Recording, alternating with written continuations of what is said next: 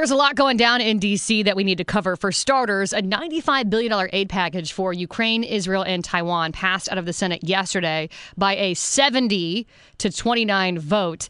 An issue for the most part is the roughly $60 billion in aid for Ukraine, specifically earmarked for weapons. The bill will now head to the House, where Democrats say they're going to do whatever it takes to get this thing passed, all right? So to learn more about what that means, we are turning to Fox News Radio's Ryan Schmelz. Good morning, Ryan. Hey, good morning, Kayla. I first actually kind of want to start back in the Senate here because 22 Republicans in the Senate, including our very own Senator Todd Young, voted to pass this legislation through. What was their why? This group of 22 Republicans, why did they pass it? What was their reasoning? Well, essentially, they feel that a lot of this funding is absolutely urgent.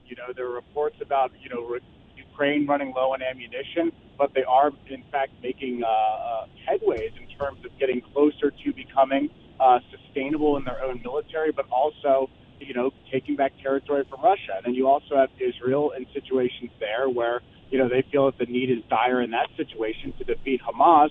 And then there's also concerns that there's going to be a massive famine that happens in Gaza if, in fact, humanitarian aid is not there yet. And then I think you also factor in Taiwan and some of the threats from the Chinese Communist Party towards them.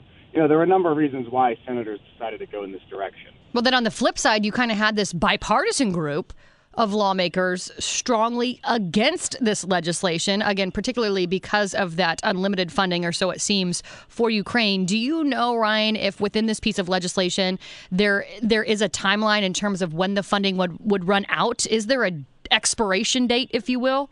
I believe there is could be an expiration date of 2025. That's when some of the funds would totally go away. But I think when it comes to the money, it just depends on how fast Ukraine spends it and how quickly they need to spend it.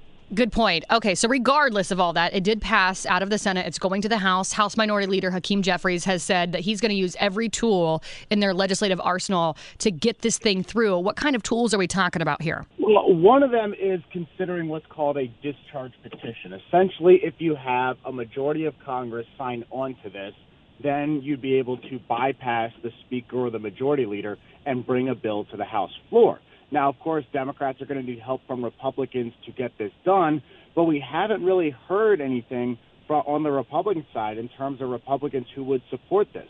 And you also are starting to hear Democrats who are maybe opposed to this foreign aid deal. Alexandria Ocasio-Cortez told me yesterday this is a non-starter for her.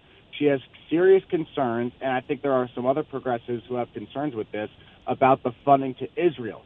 She feels there are not enough checks on Benjamin Netanyahu's government. She, has raised concerns about civilian casualties that are going on in Gaza. And then I asked her, as she was walking away, so would you say this is not a slam dunk for Democrats right now? And she said, absolutely not. Wow. So, yes, I mean, there is a good chance that you lose anywhere between, 5 to 20 Democrats just because of the Israel funding. Is there a timeline when all this is going to go down in the House, Ryan?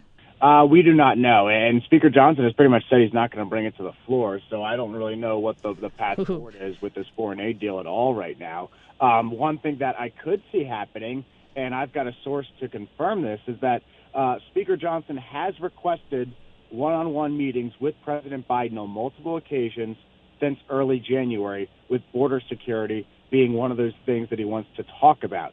So if we get into a situation where the Speaker does what the Senate was doing, but instead this time you have House Republicans and the White House negotiating a deal on foreign aid and border security, that might be the path forward here. But we need to see if the White House actually signs on to doing any type of talk like that, and we need to see if Speaker Johnson would actually consider the foreign aid in exchange for border security. Yeah, can't wait to see how that one plays out for sure. Really quick, Ryan, my producer's telling me in my ear that you've actually been up all night following the Mayorkas impeachment. The House did vote to impeach Homeland Security Secretary Alejandro Mayorkas. So now the future of Mayorkas is really in the hands of the Senate. Any rumblings in terms of what's going to happen over there?